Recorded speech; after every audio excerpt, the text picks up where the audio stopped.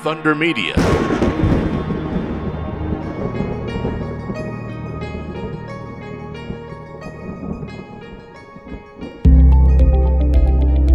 On Inside Motorsport today, we continue our look at the 2009 SWOT analysis of the sport and how 2009 and 2022 are, in some ways, different and still the same. I think back to when I was a teenager, a long time ago now. Most young fellas had a love of cars. We tinkered with cars, we customised them and all of that. Whereas teenagers today, the most that they work on their car is connecting the Bluetooth. Peter Norton joins us again as we SWOT supercars from 2009. I hope you enjoy the chat.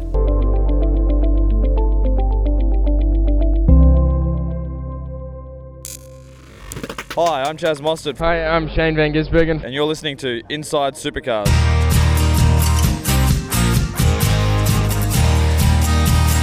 This program is brought to you by P1 Australia Racing Components, the designer of the oil heat mats for dry sump tank applications.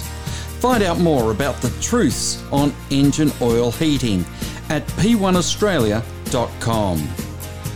From the racetracks across Australia, and here's Inside Supercars. Welcome to Inside Supercars. Tony Whitaker, and we're joined this week by Peter Norton. Craig Ravel is going to ask Peter and myself to give us our view of what is life like when people around supercars get the various opportunities, problems, and potential for the series in the future. Supercars in 2008 and 9 and their SWOT analysis, and how in 2022 we look at the history. Weaknesses. And we'll kick it off, Tony, with it's a long season, difficult to sustain momentum. Now, remember, when I'm saying all these things, these are what supercars or were identified by supercars as their own analysis of their business. And even since 2009, the season's got longer, not shorter. Indeed. And, of course, there have been various talks over this 10 or so year period about going to condensing the season, having a short run, 4 or 5 events in a row, having a then gap and then coming back. So you're not trying to sustain people's interest, but get them to come in bursts. The strengths of seasons, series like both AFL and NRL is that every week you've got action coming. From a time when there were literally a bye round where there would be no football action, that both AFL and NRL have learnt their lesson. You've got to have something happening. You cannot just go to a blank weekend. And, of course, they've sustained that interest in their series all year round from when they start. And they have, of course, a much shorter season than supercars try to maintain. This thing of having to go from February, March through to December, it's a pretty tough ask to keep people interested and involved. It's certainly one that no one succeeded, I think, yet in maintaining the interest levels there. Would you agree, Peter? Absolutely.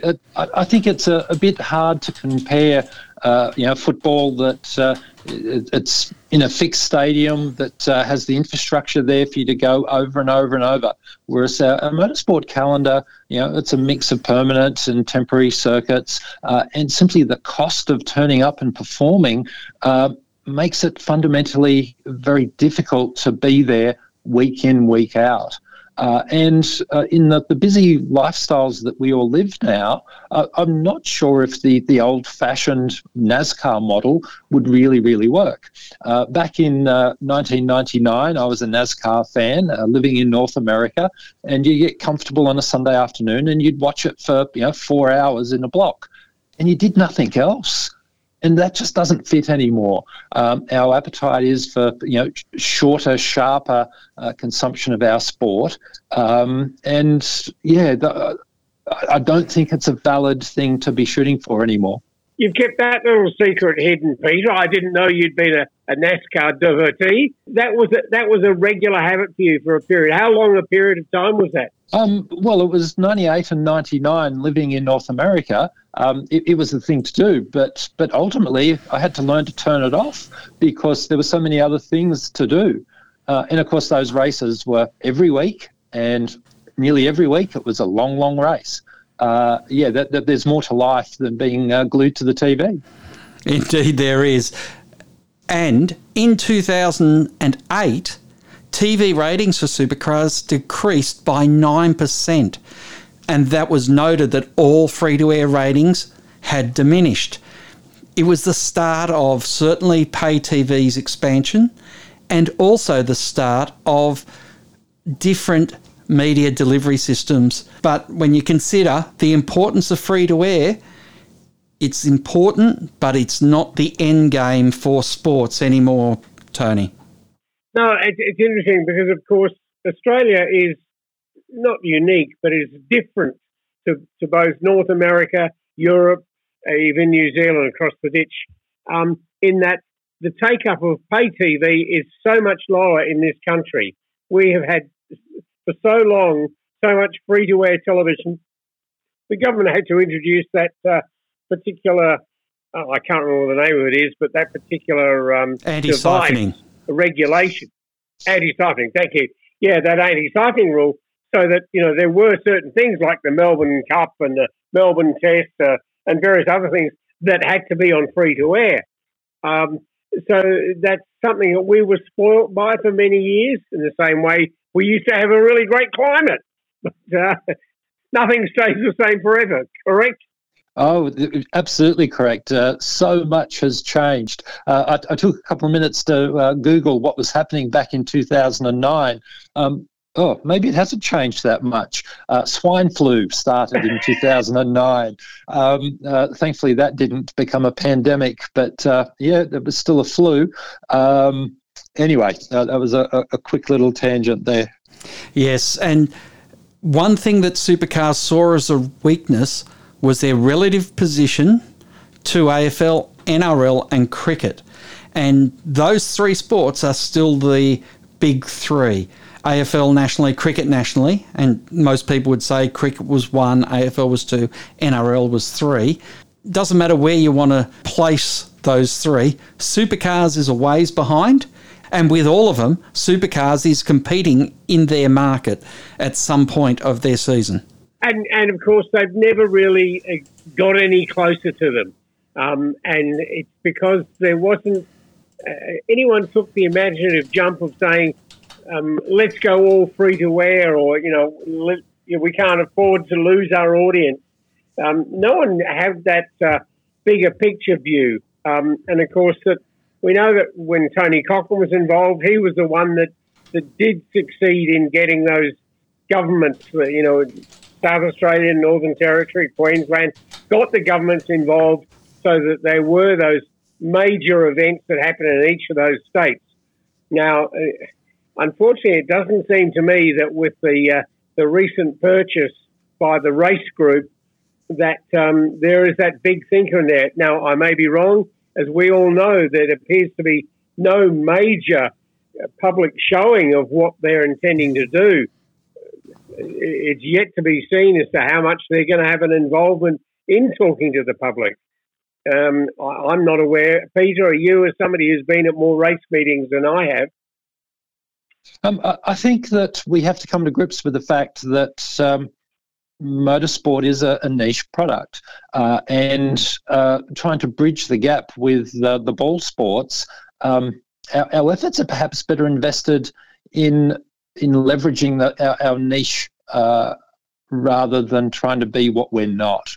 And I think back to when I was a teenager, a long time ago now, that most young fellas had a love of cars. We tinkered with cars, we customized them and all of that.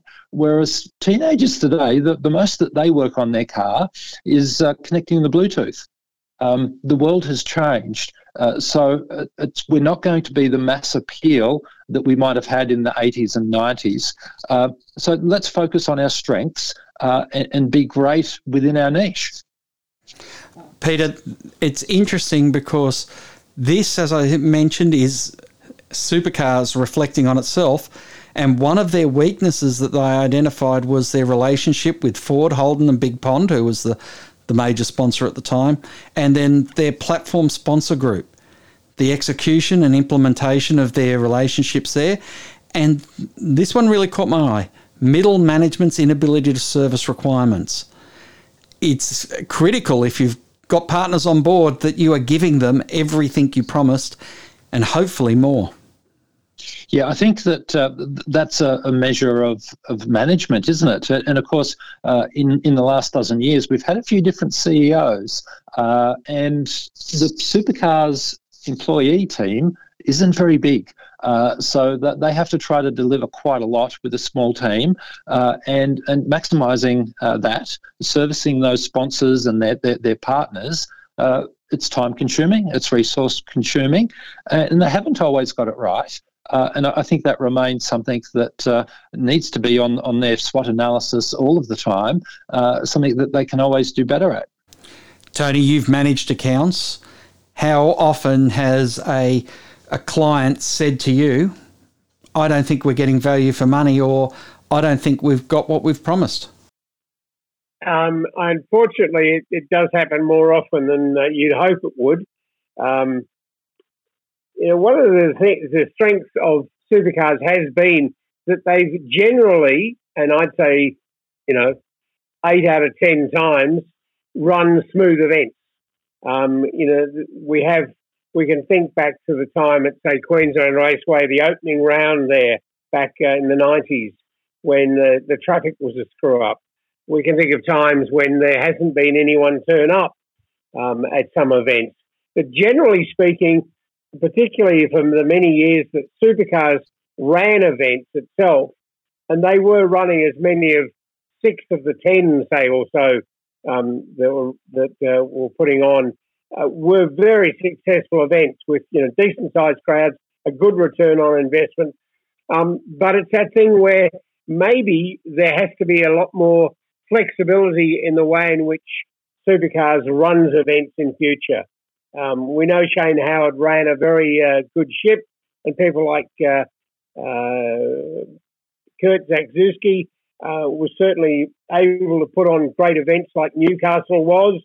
There were detractors from it, but overall, those events, they really went very smoothly. And I think that has been one of the strengths, but I think it could be one of the weaknesses in the future with the series. Certainly, Bathurst is an important thing. The way in which Adelaide comes back this year is going to be vitally important for the series. One of the weaknesses identified, Tony, was functioning board, a high churn rate of directors, non-independence, and it was dot-pointed, conflict of interest, self-interest attitude is historic. They don't have a seat on the table now, or they're certainly not an owner anymore. That's going to be one of the biggest changes between then and now. It certainly is, and it's one of the things that the teams have to learn to come to grips with. As we've spoken to a number of them, the Rod Nashes of the world and Charlie Schwerkoltz, learning to come to grips with their whole financing of the team, the whole way in which it's structured has had to change. As you say, they don't have a voice at the table. Is the return they're going to get going to be enough to justify the way in which they operate? And certainly sponsorships, as we've already seen, is a large determining factor on how many cars there will be on the grid in future. It's great to see that the wildcards seem to be coming up on a regular basis. And that obviously is a good indication that there is some strength in the series still. Peter, what does a dysfunctional board normally mean to an organisation? Oh, how many hours have we got? I have done the company directors course. I could bore you to tears for hours about the textbook strengths and weaknesses of good boards.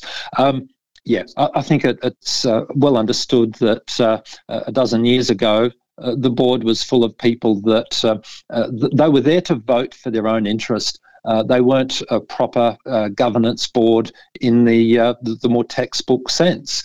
And really, there is a good opportunity now to to build on these changes, that those structural limitations have been removed. But we've got a different kind of issue now, and that is that the interests of the different players are not aligned. In some respects, the teams want more money with lower operating costs, but the supercars and the board, they want to put on a bigger, more exciting show to have more sponsors and more viewers. So they're pulling in different directions in some respects. So I think that the governance arrangements will always remain tricky. The supercars probably want more and more events in more exotic locations. The teams want to make sure that they're remunerated appropriately for all of the travel and extra costs. It's always going to be a tricky one to get right, isn't it? Mm. And on the back of saying there was a high churn rate and non-independence of the board, they also identified as a weakness a lack of fundamental business approach to key decision-making because of divided responsibilities and diverse opinions of priorities, highlighted by the fact they said in inverted commas, no business plan. Without being at that board table, it's hard to know what business plans they actually had. But clearly from this analysis, they felt that it wasn't strong enough. The fact that they did launch into Car of the Future, I think that tells us that they did have some vision about what the future could be. Getting the board aligned with that shared vision of what the business should be, the strategic side, the risk management side, and then a good board actually goes hands off. They mentor and coach the CEO, but you delegate to the CEO to go on and do it. But I suspect because of all of the mixed interests at the board, there were plenty of people that wanted to control day-to-day decisions or to tinker a little bit too much. And I suspect when they were told, no, that's not your role as a board member, that's where they got frustrated and, let's bring in the next board member. And that high churn that you suggested, a lot of board members don't actually understand the role that they're supposed to be fulfilling. Yes, it's an interesting one that I think wasn't solved by telling them about it in 2009. But Tony, the last weakness we were going to look at is motorsport and supercars' perception of having a blue-collar following, being rough, and, if you understand this, a black T-shirt mentality. What does that mean, particularly to a sponsor or to new partners? The great unwashed. Hey, we want lots more of them. Bring them on down. Certainly, motorsport has gone through a number of different cycles. And, if you go back to the 1960s, certainly in 70s, there was certainly a battler attitude about it. It became a bit more sophisticated, I suppose, in the 80s and 90s when the cigarette companies were there and lots of money was being thrown around. But it is an interesting thing to see where we know and still recognise that the sport has largely a working class persona around it. It is certainly not an elitist sport. At the touring car level, the people are seen as people who are regular Joes, the ones who want to go out and buy the cars and work on them and do them up and things like that. I don't think that's going to change anytime soon. It is interesting as to reflect on that change in attitude about the Grand Prix and these F2, F3 things coming, that I'm just wondering if there has been a mindset change within Motorsport Australia, the organisation, that they see their future as being more along those lines rather than the more elitist lines rather the working class lines of the Touring Car Championship.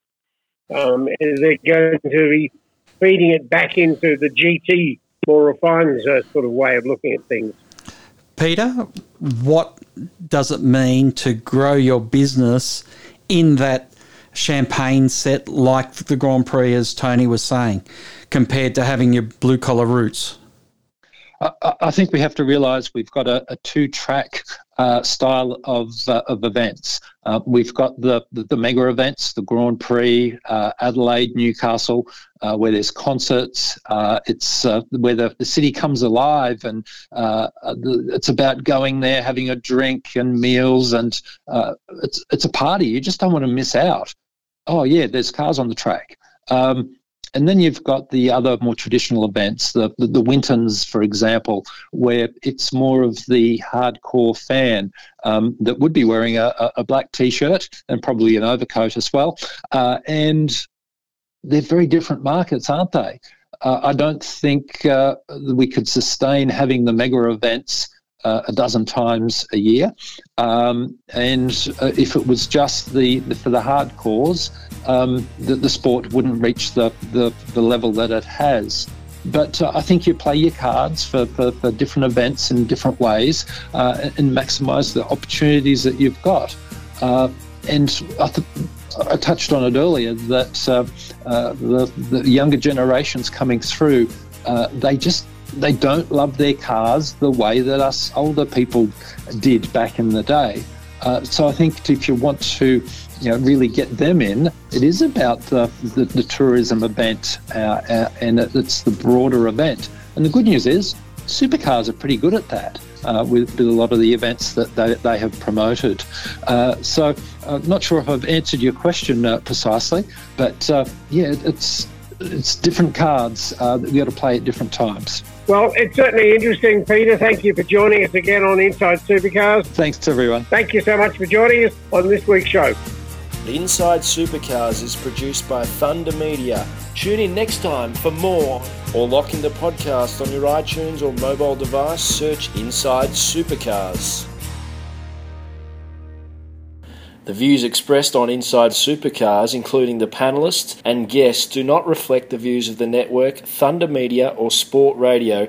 Any publication or rebroadcast of the show without the expressed written permission of Thunder Media is strictly prohibited.